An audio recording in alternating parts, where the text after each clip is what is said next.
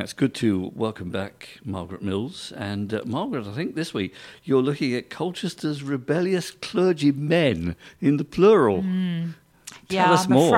I'm afraid it was clergymen, no clergy women at that time. I was very tempted to call this Colchester's Revolting Clergymen, but I thought, no, it doesn't quite sound very good. Well, my point was not that there were women involved, but that it was clergymen in the plural rather than just clergyman. Oh, yes. So tell us more. There was more than one revolting or rebellious clergyman, yes.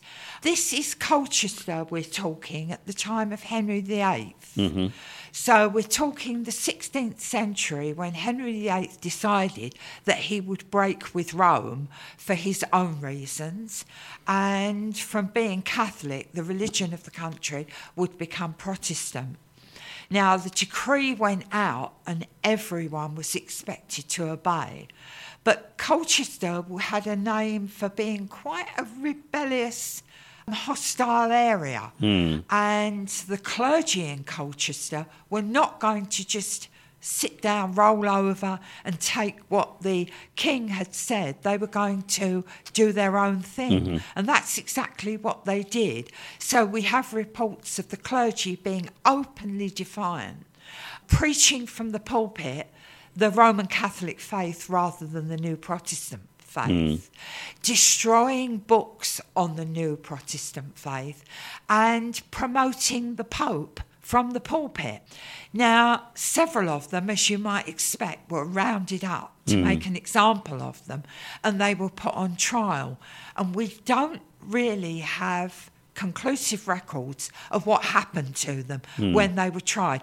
But I'd say it's pretty likely that they were found guilty and that they were dealt with accordingly.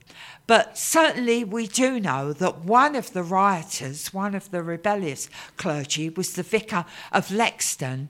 We also know that one of the other clergy who was put on trial for his rebellion was a clergyman by the name of John Wayne. John Wayne?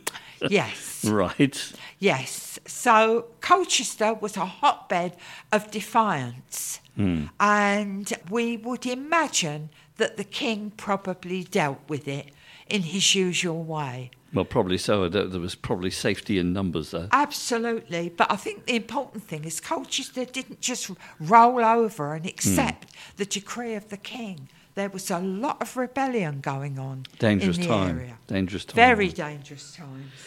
Right, and what are we going to be looking at next week then? Right, we're sticking with Colchester and we're looking at 18th and 19th century sports in the area. Okay, thank you very much. Thanks, Scott.